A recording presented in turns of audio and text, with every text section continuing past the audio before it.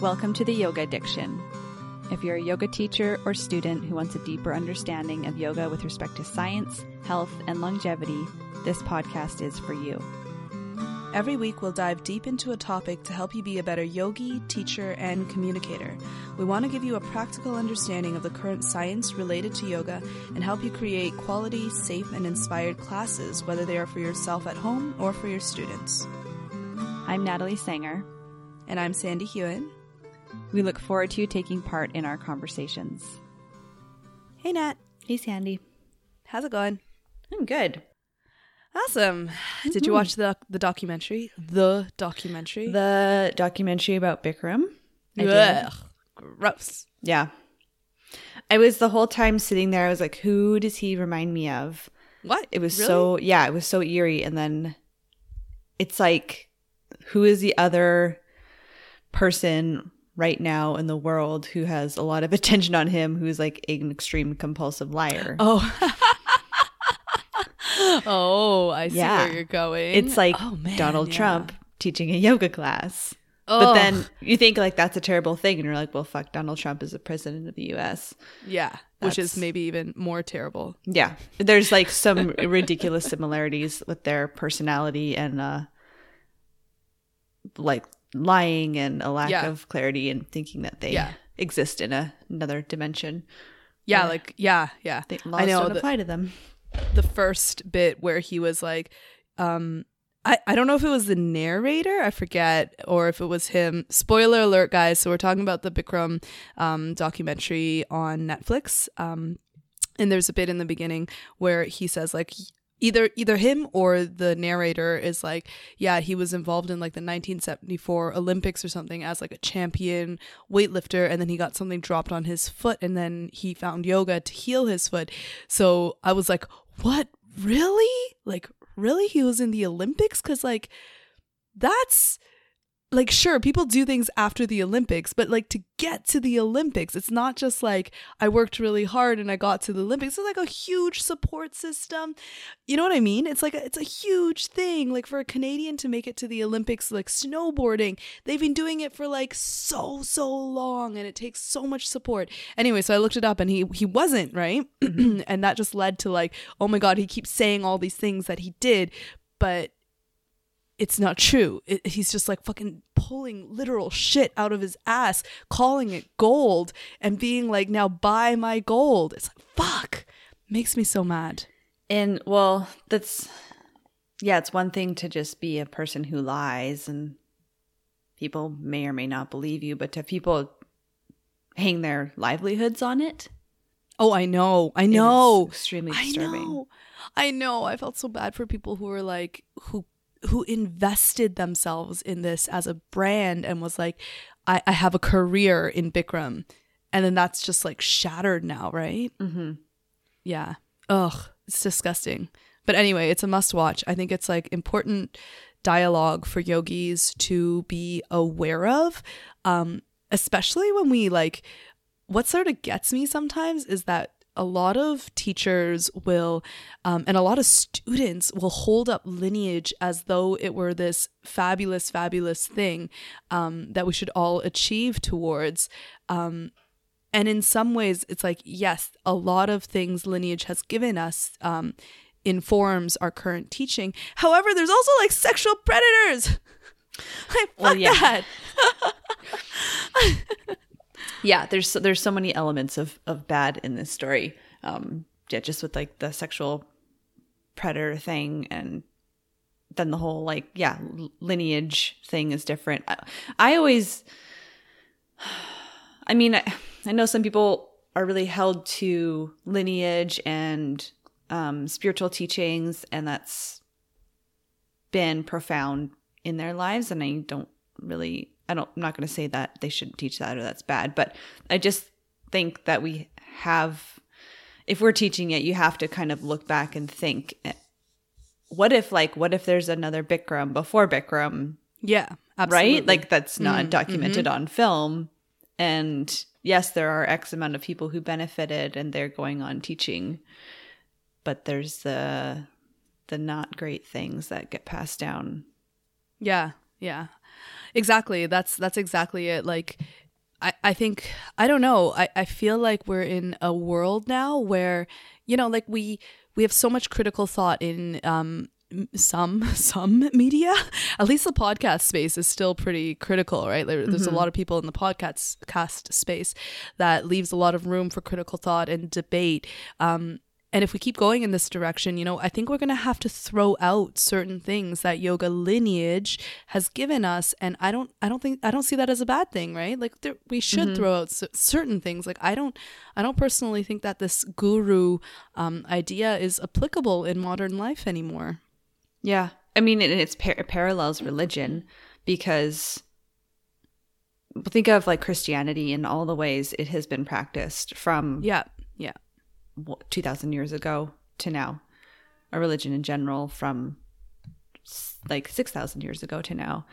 I mean, there's times when it was completely accepted in religions, and well, still is in certain religions, but just talking about Christianity, like women to really have no rights whatsoever and play certain roles, and you know, and we know now that that's not right, and that's not great.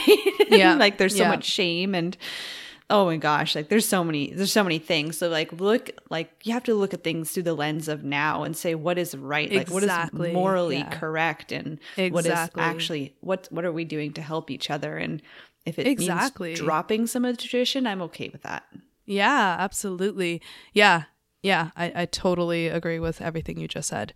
Anyway, so that's why I think that's why we do this. Yeah, it's part of why we do this. Yeah, a large part of why we do this. Oh, it's just so gross. My boyfriend watched it with me and he was like astounded. He was so shocked. Yeah, Eric was like half watching it. And what? How do you half watch? It's so shocking. I know. He downloaded a meditation app and he was like really into it. So I couldn't really, I don't know. He was like sitting there with his eyes closed being extremely adorable. So I was like, okay. Aww, that is really cute. I know. While you're watching this like horrific thing. Yeah, and I'm like yelling at the TV. That's hilarious. And he's trying to zone you out. That's pretty that's pretty cute. Yeah, it was pretty great. Okay, one last thing before we dive into the topics for today. So just about like public perception and our perception, because I've been around like this space and people like you for so long that sometimes I guess I a little bit lose touch with what's out there, or at least like what people think out there. So I have been walking down the stairs. So I had a knee injury back in like October. I think it was October. And it's healed. It's fine now. But I've held off like any impact. So I don't jump like repetitively, like I don't skip rope and I don't run anymore, just to allow it to heal. So what I've been doing is going down like 1 or 2 flights of stairs every day, just to begin to train some resilience back into my knee, because your knee should be able to cushion you, right? Mm-hmm. And so I have a neighbor here. I live on the 22nd floor, and I walk down to like either 20 or 19. Maybe next week I'll go to 18. But anyway, so I walk down a little bit, and then I get the elevator to go all the way down, because I just don't think I'm ready to go all the way down. Mm-hmm. Yeah, like that's just gonna lead to re-injury at this point, I believe. And it doesn't hurt. It feels actually fine, right? Which is what I want to stay within. And so I was on the elevator. I get on the elevator, and like one of my neighbors from the 22nd floor, he's like, "Oh, did you move?" And I'm like, No. I just walked down the stairs. I just chose to walk down like 3 flights of stairs.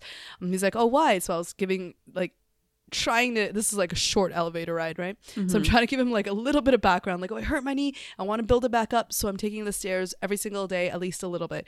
And he's like, "But what part of your knee did you hurt?" And I'm like, "Oh, the meniscus." And he's like, "But shouldn't you stay off of it, like loading in impact?" And then the doors open and I had to leave. And so I tried to quickly say, "But everything needs stress to be strong." Like, how do I... through the elevator doors as they bye. Anyway, it was pretty funny. But yeah, which just like it's just this like, I don't know, like a light bulb in a way that you know, a lot of people, and maybe you listeners out there still believe that, if you've hurt your meniscus, you should never like load it. You should never impact. You should never do jumping. You shouldn't do stairs like a lot anymore. And I just don't think that's true. And we got to get this out there. You know, we got to like show people that if you treat your body like a fragile little glass thing, you're going to be a fragile little glass thing.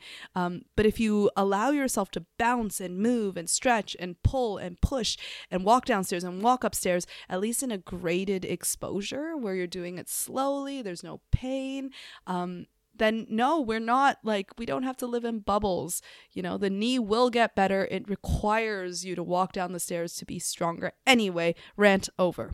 Yeah, no, that's good. That's so funny. I can imagine you doing that. I wonder what that guy's background is. I don't know. To know that, like a little bit, enough to have a conversation. Most people would just be like, your knee hurts, don't do it. But yeah. And I didn't really have time to tell him like my knee actually right now doesn't hurt. Yeah. So maybe he thought like, oh, you have a meniscus problem? You shouldn't walk downstairs. Like, no, it's like 3 months past now. I always think of athletes in this situation. Athletes are getting injured all the time. I mean, like competitive athletes, people playing sports for money. Other athletes too, but people that you see that are like, oh, they broke this or tore this or whatever, and like 6 weeks later they're back. Maybe that's too soon, depends. But they are going through like so much treatment and so much rehabilitation that their body is built, like the stresses are built on it gradationally to be able to support movement and force again. Yeah, exactly. Yeah. It's pretty rare that someone's like taken out unless it's like major spinal something or other. Yeah, it could be a lot of things, but if anything, it's like arthritis will slow people down. That's true. Mm-hmm. Yeah. Okay. Yeah, or like another internal disease. 100%. Yeah. Okay. Let's go on this before we just have like we just want to have a random chat about everything. One of those days. This episode is just going to be talking about everything. We are going to focus on revolved lunge. So you're a big twist when you do your lunge. And yeah, it's funny you call it revolved. I just call it twisted lunge. I feel like I got that from somewhere. Maybe Tiffany Cruikshank says it. Oh, revolved. I don't know. It's like when you're doing revolved triangle, you're that's true twisting a lot in your thoracic spine. So the pose, if you're not familiar, looks like a lunge. We're talking about with your back knee up off the ground, but we will talk about knee on the ground, and then you're twisting in the same direction as your front knee with your elbow commonly is hooked to the outside of the knee. We'll talk to that as well. There's a lot of modification you can do there. Do you know the Sanskrit? No, because I don't even know like what lunge is in Sanskrit. Do you? I think because like they don't. It's not a traditional form. Like it's a more modern asana. A variation, right? Yeah. So, when I was taught it from like Ashtanga, it's Parshva Konasana, revolved. How do you say revolved again? I'm blanking for some reason. Parivrita Parshva Konasana. So Uttita Parshva Konasana is extended side angle pose, and that would be like your arm up, the other one down the leg. Excuse me. And then your chest is open, whereas the Parivrita is the same legs, but your arms switch. And that is like, so it's like revolved triangle, but your front knee is bent. Yeah. And the back foot is all the way down. The back foot is all the way down. Your toes are pointed to the other side. Yeah. Like it's crazy. Yeah. We'll just talk about that once you get into it. Not my most favorite jam. Really? I think I don't mind it. I'm okay with it, but my body have the mobility, is like, but like that is ridiculously inaccessible for anyone with like an ounce of tension in their hips. Yes, exactly. And I think that's why and lower back and thoracic spine. But that's it's why we've come up with like lift the back heel and take those arms out of it. Okay, well, we might as well start from here because I have one thing that I can say positively, I think, about Parivrita Parsva Konasana. Parsva Konasana. I think it's Parsvo. Oh, interesting. Okay. Because like side angle pose is Parsva Konasana. Oh, whatever. Isn't it Parsvo? No. You're thinking Parsvottanasana. Oh, so it is Parsva. Yeah. Yeah. So then it's Parsva. Okay. Yeah, you're right. So what happens when we don't use our Sanskrit? Oh man. But I mean, yeah, Sanskrit aside, it's like side angle pose, and then you're twisted. So the one good thing I have to say about that is with your back foot flat on the floor and your knee pointed, say your right leg forward, left leg back, your knee's kind of pointed over to the left. It does keep your hips from twisting. Yes. If you do twist your hips, you're going to be twisting a lot in your ankle and your knee. There will be some twisting in the ankle, and that's fine. It has that range of motion. The knee, a little bit less. That's a little bit. Yeah. Yeah. It does have some, though. So maybe it could risk too much twisting in the knee if you're not paying attention to that area of your body. It does, although, keep your hips a little more stable, which is usually nice for people with SI joint laxity or pain or immobility. Any of those. That's really true. Maybe that's why I like it so much. Yeah, it kind of keeps your hips in place, and then the rotation. Well, then the rotation is like your kind of hips are locked. You can't really rotate, so you have to rotate from your thoracic spine. Our lumbar spine, our lower back doesn't rotate a whole lot. Where your ribs attach, your thoracic rotates more. But then, the knee is a little bit. So you got to be really, if you are practicing that form, you got to be really conscious of it. And I don't know. Never taught it myself. Every time I've done it in a class, I have been internally like, what the fuck? Really? Yeah. I think, I don't know. I feel like it's like everything is, like our general perspective, everything is fair game. Try not to villainize any posture, right? Yeah. No, I get it. I think it's just like if I'm doing it, if I was to do that posture at home, I would warm into it way differently. Oh, yes. And it's not like I've had it where it's the first twist of the class and nope. Like your hips aren't even warm, like nothing is warm. And we'll talk about that in twisting in general. Warming into it. No, I really do like it. It always feels good in my body to do the full Parivrtta Parsvakonasana, but I do have like a little bit more flexibility. I have short legs, so the twist to get my arm to the outside of my knee is not like a huge degree. It's to a lesser degree than someone with really long legs. Yeah. So that might be why too. It's like crazy hard on my glutes and my outer hip, my glute medius and minimus, and I can't take as long of a stance with it. Well, I can, I guess, if my foot's really out to the side. It's hard with longer limbs. It's really difficult. It's really tough. Yeah, for sure. Yeah, it also depends on like spinal length. If you have like a shorter spine, coming across that leg would be tough. But anyway, human variance aside. So we've kind of modified to this lunge position where both feet are pointed forward. Exactly. To get access to the twist, I guess. So the thing with both feet pointed forward and both knees in the same direction as the toes as the hips is that there is a tendency for the back hip to just drop sometimes, maybe, because the twist, if you've maxed out thoracic, you've maxed out lumbar, then the SI will begin to turn, which is not necessarily a bad thing. Again, we don't want to villainize the work of the posture, because for some people, twisting in the SI is perfectly healthy, will not cause pain now or never, ever. But for some people, it will, right? So there is the tendency to do that. So some people, some teachers will just say like lift the back hip up or lift the back thigh up towards the ceiling. And that will help bring a little bit more muscular balance to the hips in that posture.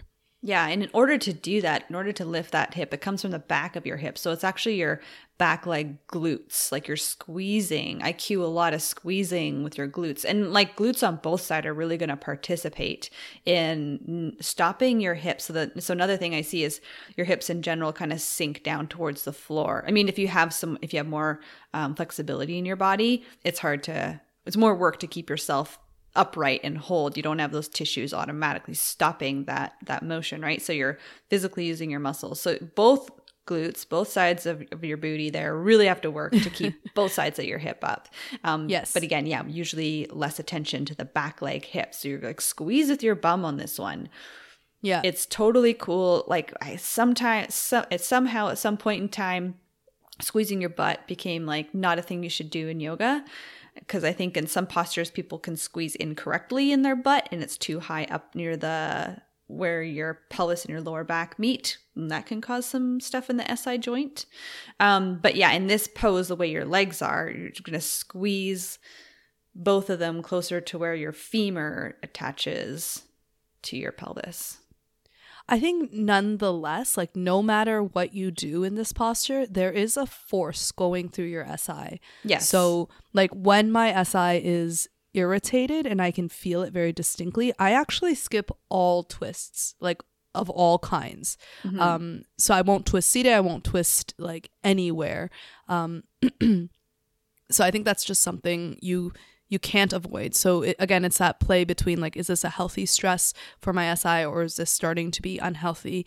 And the practice of lifting the glute on the back leg or lifting the leg of the back leg, like the hip of that back leg, it can help, but you're still going to have force through the SI. Yeah, totally. Yeah, if you can't get that little like nagging pain to go, or it's like just a feeling of looseness maybe, or a feeling of like tension, pulling, tugging, then putting your back knee down will help you give more stability to your pelvis. That's not always an option. Yeah, exactly. Or just not doing it, skipping it, just do a lunge. Yeah. Something like that. So what I would like if my SI were really irritated, I'd just do a lunge and lean forward with prayer hands. So I sort of look like I'm doing what everyone else is doing. But I don't put that twisting force through the SI. And the other thing, especially with mine, because it's such a long, it's like a long process. It's long term. It hasn't acted up in a while, but when it does, it's never in the posture I feel it. It took a few months for me to learn that the twists were what was irritating it. And it would always be like those 8 or 9 hours after that I would just be like, oh, now it's achier. It's more achy than when I did that yoga class. And so the only thing was the yoga class that did it, right? So you just have to like face the truth. Yeah. Process of elimination. Like this is the thing that's doing it. You might not feel it in the pose. Exactly. Yeah. But you might. Who knows? But if you're all healthy, and you don't have any SI stuff, you still want to use your glutes. Of course. This is like such an amazing posture to practice glute contraction when one side of your glutes is really in a long, lengthened like state, your front leg, your glutes are really long. So you're practicing that contraction with really a lengthened muscle. And then the other side is contracted, shorter. So it's like two totally different opposite ways to train that contraction, which builds strength and endurance. Yeah. The asymmetry can be a really good stress for your SI. Could be a really good stress for your joints. Maybe. Yeah. Yeah. The twist, or actually let's talk about some other funky things that we see. So I will commonly see people really want, and one of the reasons the hips get forgotten is because they want to go where they can see, right? They want that twist. Yeah, exactly. And that's causing your hips to tilt. So they're twisting in the hips to get more twist to be able to look up at the ceiling or something, wherever they want to go. Sure, yeah. Hook the elbow. Part of hooking the elbow is not just the rotation in your thoracic spine, which is something that will limit you, but also how your shoulder blades slide across your back. Because your thoracic spine is going to rotate, I think it's like 35, maybe 45 degrees. Yeah, that sounds right. It's not going to rotate 90. Your lumbar spine is going to rotate a little bit. I think it's like 2 degrees per vertebra. I think so, yeah. The lumbar has a really little bits. Yeah, so think you get like 10-ish from your lumbar, 5 to 10 depending on the stiffness of your body. Like I think 2 is probably a larger range of motion for people. So you get 5 to 10 from your lumbar. 35 to 45, and that also might be a little bit optimistic from your thoracic. You're not okay. So then like people are expecting to have their chest, and they're probably being cued to have your chest like face the right side of the room if you're twisting to face the right, like as if your chest should be like a vertical plane, and shoulders one stacked on top of the other, these cues, right? So how are you getting 90 from those two numbers? Your shoulders literally have to slide across your back. So to bring the arm that's under, your shoulder blade has to move away from your spine and kind of tuck more into the side of your ribs. And then your top arm, your shoulder has to go away in towards your spine. And that's going to give you that extra. So your arms, when you put your hands together in your nice little prayer hands, the vertical line of your arms is what appears to be like this 90-degree rotation in your spine, but it's not. Because the sternum might not be 90 degrees to the I know what you mean. So a lot of teachers will actually say like get your prayer hands, your elbows sort of like directly facing the side of your mat there into the twist, and then use the leverage to turn your chest, which is a lot of force through your spine. Yeah, it's like the chest has to go meet the prayer hands, which is a ton of force. It's a ton of force. Like you're fixing your shoulders and you're fixing your hip. If your back knee's down, your hip's more fixed. If your back knee's up, it's less fixed. So maybe you would tilt a bit in the pelvis, and again, depends how that feels. But you got to create that rotation, either how your shoulder blades slide on your back and in your spine, and that's a huge force. Well, I think, there's also a debate in the yoga world about leveraged postures like this one. So leveraged meaning like you're using your own strength, your arm against your knee to help push you into something that gains you flexibility that you didn't have otherwise. So it's flexibility that you didn't work for. It's flexibility that you pushed yourself into. And there's a lot of debate around like, is that right? Should we be doing that? Does that contribute to long-term joint health? What do you think? What's your perspective? I don't know. Like, I think it totally depends on the pose. And I mean, if you're going to go that way, then even saying like lying on the floor with a blanket on you is more force than you're working for, right? Yeah, like I'm with you. Like I don't fully agree with it. I think it can be useful as an idea, but I'm not like that strongly opinionated about it either. I think it depends. It totally depends on what range of motion you're doing. Yeah. To support the tension in that part of your body afterwards. If you're just stretching something out, and then not pulling back on it again, then you are going to lose integrity within the connective tissue. Yeah, especially repeated. But I mean, and so okay, let's go back to twisted lunge. So twisted lunge can be, so you can own the flexibility that you gain. So let's say that you're on the side of the fence that says leveraging yourself into flexibility is not a bad thing.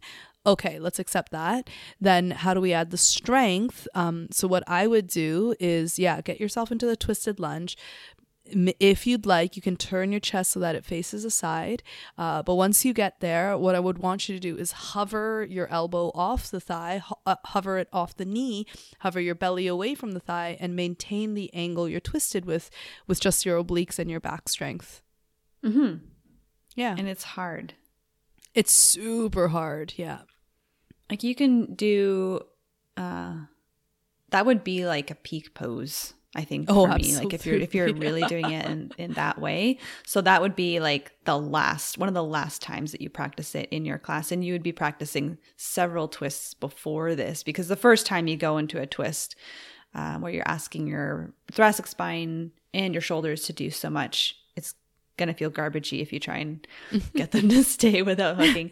So preparation for twists is extremely important. And we think a lot about moving two things. Twists can be preparation for a lot of other movement, and then other movement can be preparation for twists. Just the movement of your thoracic spine in general. But also moving your shoulders on your back, like I was saying. So maybe practicing cat cows. And while you're doing your cat cows, you're actually concentrating on sliding your shoulder blades in and out, because a lot of people have locked shoulder blades, locked long from the sitting position. Rhomboids get kind of shoulders forward. They're in the long position. Fascia gets dry. They lose the ability to contract. They lose the ability to slide around with the amount of ease that is required in this type of posture.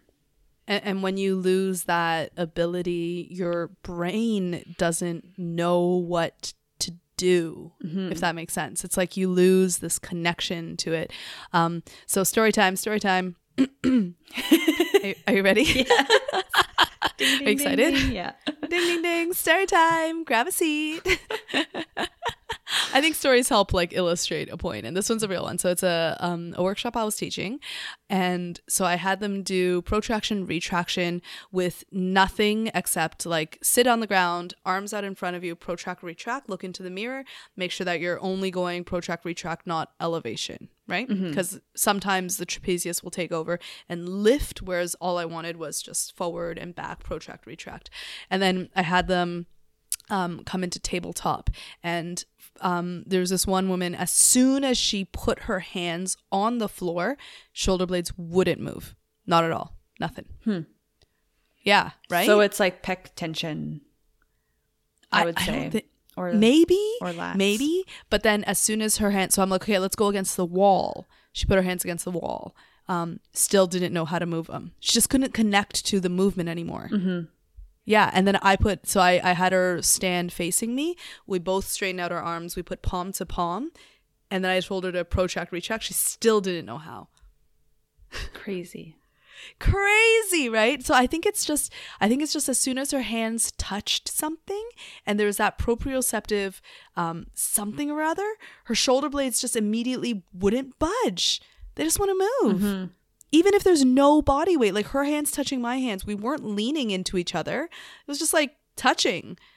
Yeah, because I kind of wanted to see like, okay, so what is this? Like, is it the body weight? And it wasn't. Like, at least I don't think it was. Maybe, but anyway. That's very interesting. Isn't that interesting? It's like her brain just couldn't connect to it. And you never got her in like the whole class? You can never sort it out?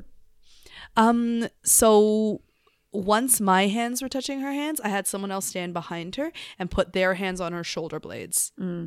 Yeah, so there's another proprioceptive touch, and then to try to have her move her shoulder blades, and she got a little bit more movement, but it still wasn't as like fluid as if she was just doing it without any touch on her hands. Crazy. I think I should have had her hold something, I wonder. Like hold a block and then protract, retract. Did you have the elbows straight? Yeah, I think so. I wonder if you would have just bent the elbows 90 degrees. Oh, maybe. Yeah. Yeah. There's a lot of other things I could have played with, but anyway, it's a really, I think like the whole point of story time is just to say, I don't know. Yeah, no, What's that's the point? That's well, lost it. You can practice something in one posture and doesn't necessarily translate into another posture. Your brain, you're sometimes those neural pathways are just funky.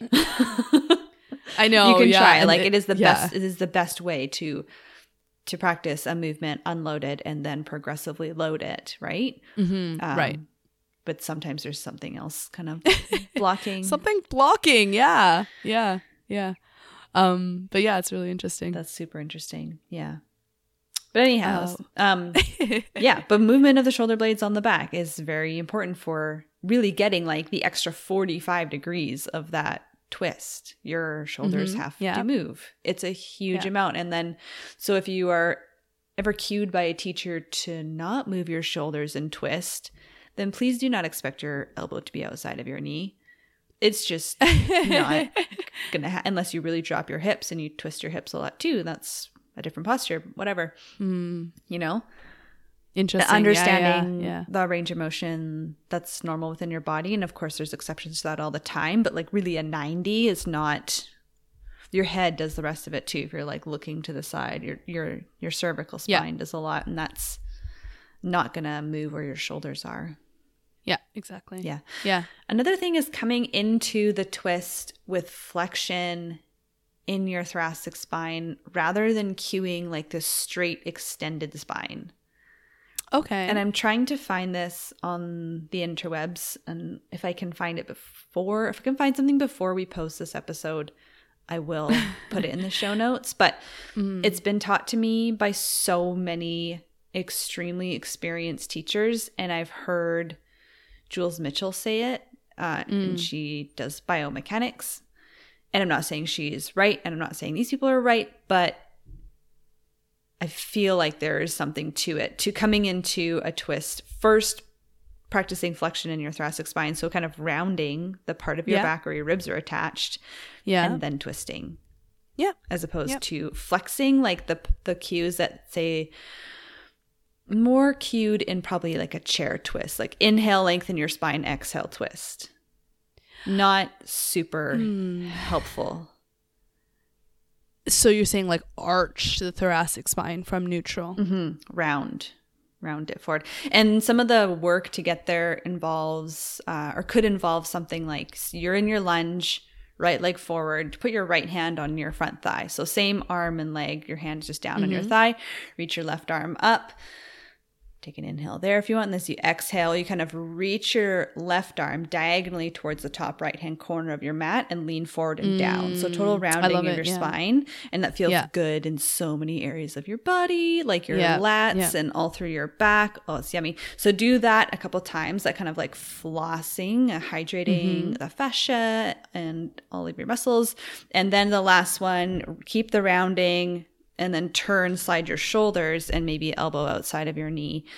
Then you place your hands, hug your hips in, squeeze your booty, and then turn. And then turn. Yeah. So Jules Mitchell, when she says to round, I think it's because biomechanically, so she describes it like a hose, like your spine is a hose. Yeah. Except it's not a straight hose. Most so it's not. Yeah. So it like naturally, if you're just standing with a neutral spine, your hose has these three curves: your neck curve, your upper back curve, your low back curve. Actually 4, because you have a sacral curve as well. So because it is locked neutral in a curved position, when you twist a curved structure, it's not going to lean back. It's going to lean forward. Does that make sense? Yeah. So I think that's why she says that, because it's the structure of the bones are curved. They're not straight. Technically, if all our vertebrae sat one on top of the other with absolutely no curve in it, sure, you could probably lean back and forward and side to side and whatever, and you wouldn't have, that issue of like, where's my spine? Like, it doesn't matter because your spine is all straight and there's freedom of movement in all directions, but there isn't that in a real life spine. So I think that's where it comes from. Yeah, and I think it's like also like the shaping or the shape of each vertebra. Yeah. With like the bony prominence, the spinous process, and the facets. Yeah, facets. And they're like, if you've ever looked at them individually, I remember in my 300 we were given like all the pieces and you kind of put them together. Yeah. And like some of them look like a moose and some of them look like a mouse. It's like, this one's like a mouse head, this one's like a caribou or a moose head. Very relatable here in Canada. We have like the most Canadian metaphors. Yeah, totally. Pass the maple syrup. Oh my god. But yeah, like there's so many bones coming off these, like so many little knobs and hooks for all of your muscles to attach to. So these things aren't just like these round little things that are rotating with little donuts. And little donuts, smooth surfaces in space. Like you move side to side or you move back and those spinous processes actually do touch or get close, minus the connective tissue that's surrounding them. And then flexing forward, they don't have that interruption. They're a little more smooth on the front, right? So there's that too to work with. Maybe the flexion kind of gets some of those bony prominence out of the way. I don't know for sure, but maybe that's something to consider just in the shape of your vertebra, each vertebra. No, that makes total sense to me. And I love your suggestion of like the little flossy twisty, lean forward flossy twisty. I think that's great. Like, yeah, great work. Yeah, I like that a lot. And then just moving, like we said, like practice twisting before you twist or just with talking about like the bigger pose itself, like the full lunge with your back knee off the ground, and if you are hooking your elbow or not, if you are teaching this in a class, put that in. Like where would you put it in? Ideally, like probably not your first twist, right? Wait, the full pose? The full pose, back knee off the ground, and twisting as much as you can, whether you're practicing the hook or not. Because I've had it dumped into classes in a modified sun salutation, right? So in the beginning, like 20 minutes. In the beginning, as the first twist that your body experiences. Yeah, fuck no. And it's too much. It's too much. It's too much. Like, okay, maybe you're teaching this very specific group that they've done a bunch of twisting. I don't know, you're teaching gymnasts or something, and maybe you're like warming them down. So maybe that's a pose you do. Warming them down. I don't know.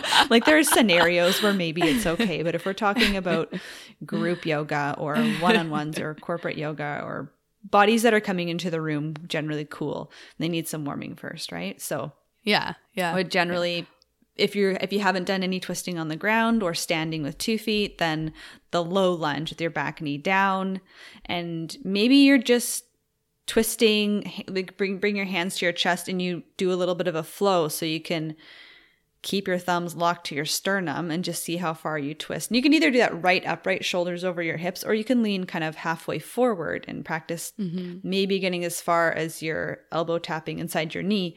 But you would honestly need to move your shoulders to be able to do that also. So yeah, the first 20 minutes of class, I always explain them as like, this is all just warm up. So I rarely like hold anything, and definitely very few things are leveraged. So yeah, like a pose like this that's leveraged would be somewhere towards the middle of the class, preparing for something either deeper or as a release for something. So Nat sort of mentioned before that twists are really good releases and preparations for spinal work, because they move your spine, they increase the fluid, especially when you let go of the twist. Like it does have that effect of like flooding back in of the fluid. So yeah, like I would use it really tactically in like a release for like a back bend, or maybe even a preparation for a back bend that we're going to do that's like a big back bend, and we're already warm, all the joints are warm, all the muscles are firing, there's a lot of awareness into the hips, and then yeah, let's go for it. But yeah, the first 20 minutes are that warm up, settle in period for me. It takes a while. Yeah, and it just feels better in your body. Like you might, like you said, you might be able to physically do the pose. You could put yourself in that position within the first 10 minutes of a class. But then again, if you come out of it and it's like, oh, it feels like garbage, or like the next day you feel garbagey. You want your body to be hydrated and kind of have like this spring back quality instead of just stretch and pull out. I love it. Yeah. Like a buoyancy, like a bounce. Yeah, exactly. Yeah. Totally. So we bouncing. Yeah. So shoulders. Let's talk about the shoulders again. Just like some other things I see, super common for people who are really trying to get the hooked elbow again. Your top shoulder, or a lot of people, the top shoulder is kind of thrust forward for whatever reason. Maybe they're trying to like look over it. Yeah. Shoulder is thrust forward. Yeah. My right leg is forward. Then my right elbow is like the top elbow. Right hand is the top hand. And then I see this like shoulder really kind of thrust forward, and your elbows pointed towards the back of the mat. That makes sense. Do it. Put your hands together, do a little twist, and go. Do you ever see that? So they're just not pushing into that top hand? It's just hanging out. Yeah. Oh. And like that's, it might be part of this, what you talked about, how your shoulder blade can move on your back. So I cue people to draw your top shoulder down away from your ear, and that helps get a shoulder down. And then lift your top elbow up towards the ceiling, which really asks your rhomboids to do work. Yeah, which it would. Yeah, maybe they don't want to do. yeah. So that will give that more of like stacked forearm look, like they're in a line. And that doesn't mean they need to be vertical, but your shoulder blade is just in a different position there. Yeah. Not crouched up by your ear. Yeah. You doing it? Feels way better, doesn't it? Yeah. Mm-hmm. Yeah. Well, yeah. That's like a really like lazy, passive prayer hand. Yeah. It's just like the whole shoulder. People aren't understanding. They're thinking twist, right? Because they're being cued to twist. Like twist. Oh, okay. Inhale, extend. Yeah. Exhale, twist. That thing. And it's like, Yeah. what's happening with my little chicken wing over here? Yeah. I wonder if is speed an issue in that? Like, are they going too fast? No, it's just when they get there and it's immobility of the shoulder blade on the back. So sometimes you cue them, and usually people can draw shoulder away from the ear. Usually that's to some degree. But then kind of like pulling your shoulder blade back, like that is something that needs to be practiced. And again, that's why I would put it in at some point earlier in the class. Interesting. You can integrate that work into lunges like so easily, unweighted, just like in a lunge, reach your arms forward, palms in, and then kind of pull your shoulder blades to the space under your armpits. Reach your fingers forward and then slide your shoulder blades back, and your spine will move a little bit, but that's just like really using those muscles without gravity. Yeah. Yeah. Teaching. Yeah, I like it. I wonder if it's good to even like go hands clasped behind your back, pull the shoulder blades back, and then keep the shoulder blades back and then reach the arms forward. Hands clasped behind your back, like hands bound, like you're holding your hand, like interlaced hands. Is that what you mean? Yeah, yeah. Because that's usually like the easier way to feel it. You know what I mean? Like it's like a very easy way to feel retraction of shoulder blades. I don't know. Anyway, I think there's lots of ways to teach it. So you're like, you're in your lunge, you do that, you do some twist, and then you take your hands out, put them in front of your chest. You know what it would sort of be like? It'd sort of be like drawing a bow for a bow and arrow. Oh, okay. You know what I mean? Yeah. Like where you have to like pull from the chest, the shoulder blade back, and then the elbow wings back. I wonder if you could teach it like that and then leave that bow arm like that and then add the other arm. So if I was like in a lunge, let's say, and both of my arms are forward, and then let's say it's right foot forward, left foot back. My left hand is holding the bow. My right hand's going to grab the string. My right arm's going to pull back. My shoulder is going to pull back. I'm going to keep looking forward. My elbow is going to be pointing to the back of the room. My chest is already twisted, right? And then I make my right hand into a prayer hand, like a half prayer hand. And then I add the left hand into full prayer hand. That might be a cool way. That's a cool to way. feel the shoulder I like blade. that. You can Add some sound effects. as you do it to get like. Now let it go.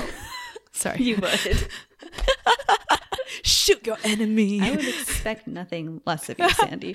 Thank you. So yeah, I like that. Draw the right elbow back. So right leg forward, right elbow back. But then maybe reach across the front of your chest with your left arm to move that shoulder blade in the opposite direction. Oh, cool. Yeah. It's like a really weird looking bow. It's like a really weird bow and arrow. Yeah, so your left fingertips are really reaching towards the right side of the room, and that's going to actually maintain a bit of that flexion in your thoracic spine. Otherwise, you might get like overextension and not be able to twist. Yeah.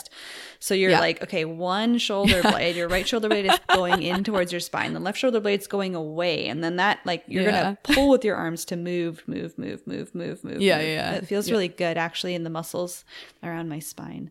That feels That's really supportive. cool. Yeah. Yeah. I like that. So, okay, you go bow and arrow first. Yeah. Here's the setup. You go bow and arrow, then you lean forward and you take the other arm across like you're reaching to the corner of the mat. Yeah. And my arm's not like perfectly straight when I do that on my left arm, but it's like, it's still across. It's fine. Yeah. And then you start to turn all while keeping your glutes really fired. So your pelvis. Yeah. Holy shit, a lot of things are going on in this posture. A lot of core stability work too. So that's the other thing is when you're not hooking the elbow, you have to hold yourself. You can't just lean. Yes, that's why I like the hover elbow, you know?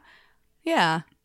Another way coming into that is to get your lunge, hands in prayer, hands together at the center of your chest, lean forward. And then I kind of first like cue the shoulders to move. So similarly, but with your hands already in that position, like draw your right shoulder in and start to pull your left shoulder blade away from your spine. So you can see like just in your shoulders, your body moves, your arms move, and then let your chest move with your thumbs as your arms. Your right elbow lifts up towards the ceiling. And then you're going to think like you're pushing with your left elbow, like literally pushing something in space. Oh, I like that. Yeah. It's like you're tracing like something. Pushing forward, you mean? Like to the right. So again, right leg forward. Yeah. So with the tip of your left elbow, you're just kind of pushing something in space. And then you can go as far as you want. And usually that pushing will move the shoulders more. Well, it'll protract that left shoulder. Yeah, exactly. I like it. And then you can kind of like flow in and out of that 3 times. Come back to center and push, and center, push. At some point, if you want to lock the elbow, you can. That's cool. It's sort of like a Tai Chi move. Like your right arm is going to be pulling like a bowstring. Left arm's going to be pushing away. Like, I don't know. What's a push away thing? Push away the moose. I don't know. It's a Canadian. I'm done with this maple syrup. Like, no more maple syrup, please. Slide it to the neighbor in front. I like it. I'm into this. The one benefit of hooking your elbow on the outside of your knee, should you be able to get it there without any pain or all that jazz, is to further work the muscles on the outside of your hip.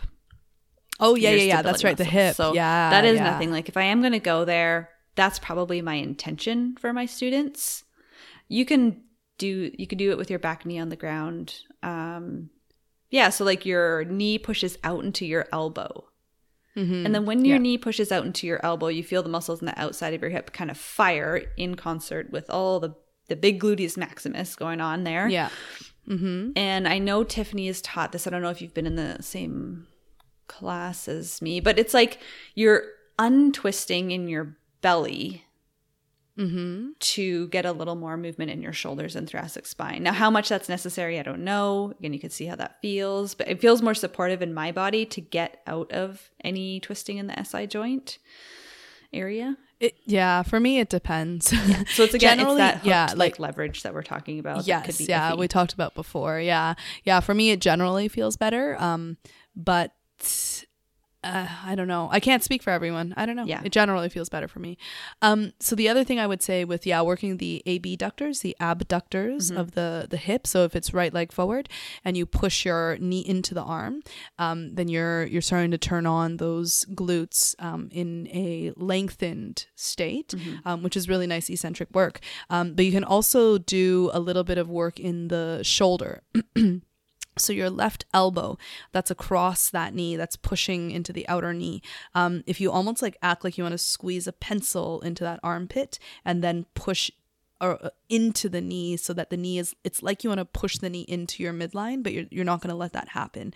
You can get the posterior delt and the infraspinatus really well there, the external rotation of the shoulder, and the abduction of the shoulder as well. Oh, yeah. Yeah. Yes. Yeah. So if you're looking for that in the shoulder. Yeah, that's good. I'm just like imagining it. And then the last one is probably working your adductors, your inner thigh muscles, by just tapping and holding, if you can get there, your elbow to the inside of your knee or inside of your leg. So still in the same twist? Still in the same left twist. elbow? Yeah, left elbow doesn't go to the outside. And it's more accessible for a lot of groups cool. too, depending on the population in your It's class. less of a twist. Less of a twist, working stability in a different way. I do like that too. I don't think I've ever done that, like tap to the inside and push. I like it. I cue that a lot. Like one. If I'm in a class where we're going to hook the elbow eventually, I'll cue either or. Yeah. And then, so you get both sides of your hip turning on. Yeah. I like it. I think so. We talked a lot about the muscular skeletal system, but there are like some traditional things that, you know, the books tell us and perhaps teachers have told us about twists. So, okay, number one that we actually have a whole episode on this is whether or not it can detox you. And the jury's still out on that. We don't really, I don't know, maybe. Did we do detox from twists or detox from sweating, or was it detox? Oh, detox from sweating. Yeah. Sorry, we did. Yeah. So we haven't really done it. We haven't touched on whether twists detox you. Let's just say that, and we could probably say this knowingly, that anytime you're moving your spine, you have the potential to create more movement in your intestinal tract. And it's different for everyone. Like some people are like forward folds make you poop. Some people say twists make you poop. Like for the most part, when you're talking detox, like getting things out of your body is a huge way to detox. So pooping. There's like phase 1 and phase 2 liver detoxification. These are actually real things. I'm not going to go into that. Phase 3 is getting the waste out of your system. So any movement, if twists are the thing that does move that for you literally, then yes, this will help you detox. Yeah. But I like personally, I've had like mixed things with it. Like sometimes nothing happens, and then sometimes like I have a really good fart and then I have to go poop. So like I don't actually know. Like maybe there's something to it though, right? Like maybe there is something to it. Like I'm not gonna discount it, but yet I would also not like advertise it either. Yeah. If you know what I mean? That's what I would say. And I know a girl who has she's a yoga teacher, and I forget, she has something where her large intestine is organized in a way where she's like, I need to twist, I forget which way. I have to always twist right first and then twist left, or else it'll like constipate me forever. Oh, it's crazy. Whoa, really? Yeah, she's like, it locks me, like something folds or kinks, right? Your bowel can kink. So she's like always doing the opposite. I was in a class with her. She's doing totally opposite. And I'm like, I wonder why she's just not listening to the teacher. This is super interesting. And then she's like, I have to twist in this way or else it'll totally back me up. And she's like, it's just something like years and years. I know this about my body. This is a thing. Yeah. So there's a case for everything. There really is a case for everything. That's like, oh my gosh. If you're not going, if it's not making you go to the bathroom though, like I'd be very hesitant to say like twisting is detoxifying. Your liver is tucked way up under your rib cage. Is there some compression there, some mechanical compression that does help to do phase 1 and phase 2 detoxification? I don't know. You'd have to talk to like an endocrinologist, a doctor, practitioner of Chinese medicine, Ayurveda. Like I'd want to look for science there. That's a big fat maybe. Maybe someone can give us some literature would be appreciated if you guys do know. I don't know if there is any actually. But one of the things they say is like, oh, it'll increase blood flow to the organs, but whether or not blood flow to the organs will increase their efficiency is again the other debate. Like cardio increases blood flow. Does that make my liver better? I don't know. Maybe not. Well, like your liver processes your blood and cleans it and removes the toxins. Toxins are stored within your fat cell. A lot of them are stored within your fat cells. Fat cells are good for that. So there's a lot of things that are required for detoxification. Yeah. Yes. It's a big friggin' topic. Yeah. And then the other thing that I would say that I sort of do have like a little bit of belief in, well, I know digestion sometimes, again, that sometimes works for me, sometimes no. But again, it's also not the first thing I would do. So if I'm constipated, I wouldn't just go and twist. I would go eat some kale and, fiber. But like, so it's not like the first thing I would do. But the other thing that they say is like a benefit of twists are the challenge to the breath, which I can sort of see because your ribs are turned and, your lungs are right underneath your ribs. And for me, it is a little bit harder to breathe. Your diaphragm is kind of smooshed up. So there is like a kind of like a nice stress on the breathing whole apparatus, the ribs, diaphragm, and lungs. Everything sort of just gets, I don't know, it gets like put in a different orientation. And it feels sort of like, oh, okay, cool. Now I'm going to breathe here and like allow my body to be okay with this orientation. And it's kind of cool. Yeah. I think just the awareness of your breath in a twist, whether you are trying to change it or not, has amazing benefits. Just the awareness of your breath, because it really does make you kind of check yourself when there is that change, right? Yeah, exactly. Yeah. So I like it. I really like it for that as well. Yeah, it does help with the awareness of breath. The other thing, I guess, that traditional yoga says is that energetically twists are balancing, which I don't know, they can be both heating or cooling for the body. Again, just depending on what came before and after. Yeah, I agree with that. They're really, they have so many purposes. One of the things, like, I don't think we mentioned in practicing the twisted lunge, revolved lunge, whatever you want to call it, is the effect that it has on balance. So you really are, you're not on 2 feet. Well, you're on 2 feet, but they're not side by side. So there is that extreme balance challenge, not as much as a one-footed posture, right? So it's really nice intermediate to maybe something more complicated, or just standing on 1 foot eventually in some pose. That could be a preparation for that. And then also just kind of working your proprioception of your back leg, because you really can't see it. Oh, I like that. Yeah. There's definitely benefits there. I don't think we talked about it, but with the twisting of the hips, sometimes you see the person's back heel kind of start to lean out to the side. Right. Yeah. Which is good, because it means they're not like twisting in their knee if their hips are twisting, although your ankle has the ability to move. But you want to, get that heel upright, have your back foot up and down or facing forward. The sole of your foot doesn't necessarily have to be vertical in a lunge. There's a lot of different ways you can have your foot oriented there, but forward. And then just kind of feeling that in space. And it's nice for a teacher to check you, because if it feels like it's upright and it's not, then you can put it back into place. Then just feeling that, having that proprioception for your body in space. Yeah, which is like a huge component, a huge benefit that like many, many yoga postures can give you. And this one like for sure does that. Yeah, I love it. Or like even like thinking, like Nat was saying before, like think about your back glute. Can you activate it there to lift up that thigh bone? It's really, it does demand a lot, challenges a lot, that proprioception. Yeah, I love it. Body awareness. Yeah, it's good stuff. I remember the first time I did a twisted lunge, I was right beside a wall, thankfully, because I was going down.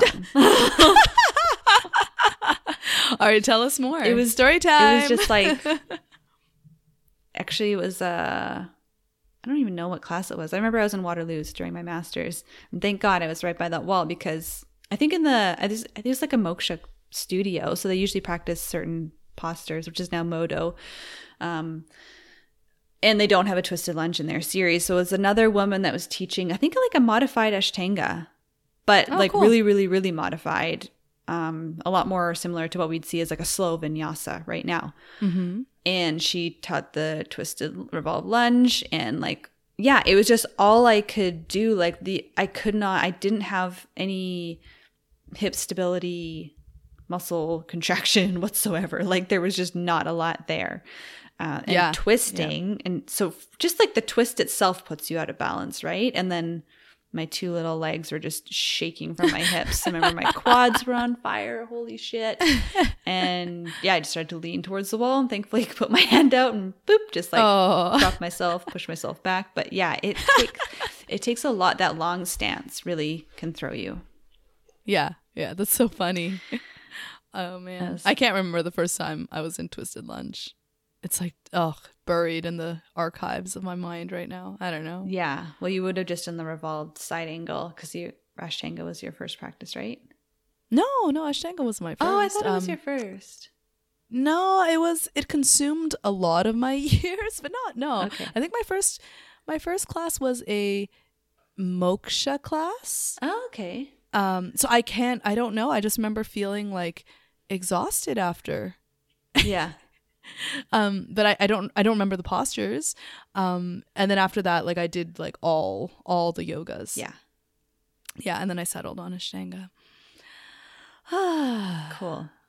But yeah, that's fun. That's nice. Yeah, like when I've taught this to, I taught a class called Yoga for Stiff Guys. I've mentioned this one before. Like that is a big pose for stiffer, more worked bodies that have done a lot of movement or sitting at the desk and combinations thereof.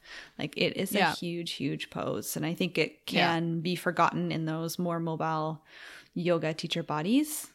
But you can really make this an effective posture that is quite accessible for most people, especially if you're not hooking the elbow, and it just has so much challenge for the body. It's a good one. Yeah I think we mentioned a lot of like really good variations that you can like feel different things, so hopefully that gives, if you're a yoga teacher out there, gives you some ideas, spark some inspiration so that you can go create some really good informed classes, eh? Yeah, like the more basic. That was so Canadian.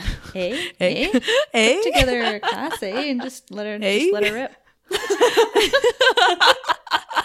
If you need to poop after this pose, the door is right there.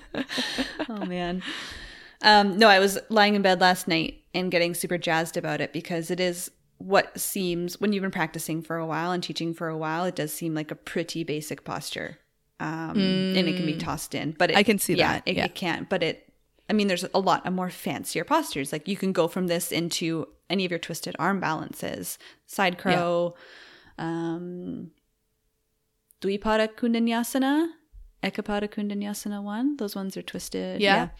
So maybe those get like the glorification. And sometimes people they get you into this pose and like, oh, if it's there for you, you can do like this, you can do Ekapada Kundanyasana 1, right? And maybe with a more advanced class, sure. But like in a lot of populations, this twist can be the pose, could be huge. Yeah, I think a lot of people also try to bind it as like a advancement. Yeah, that's a tough one.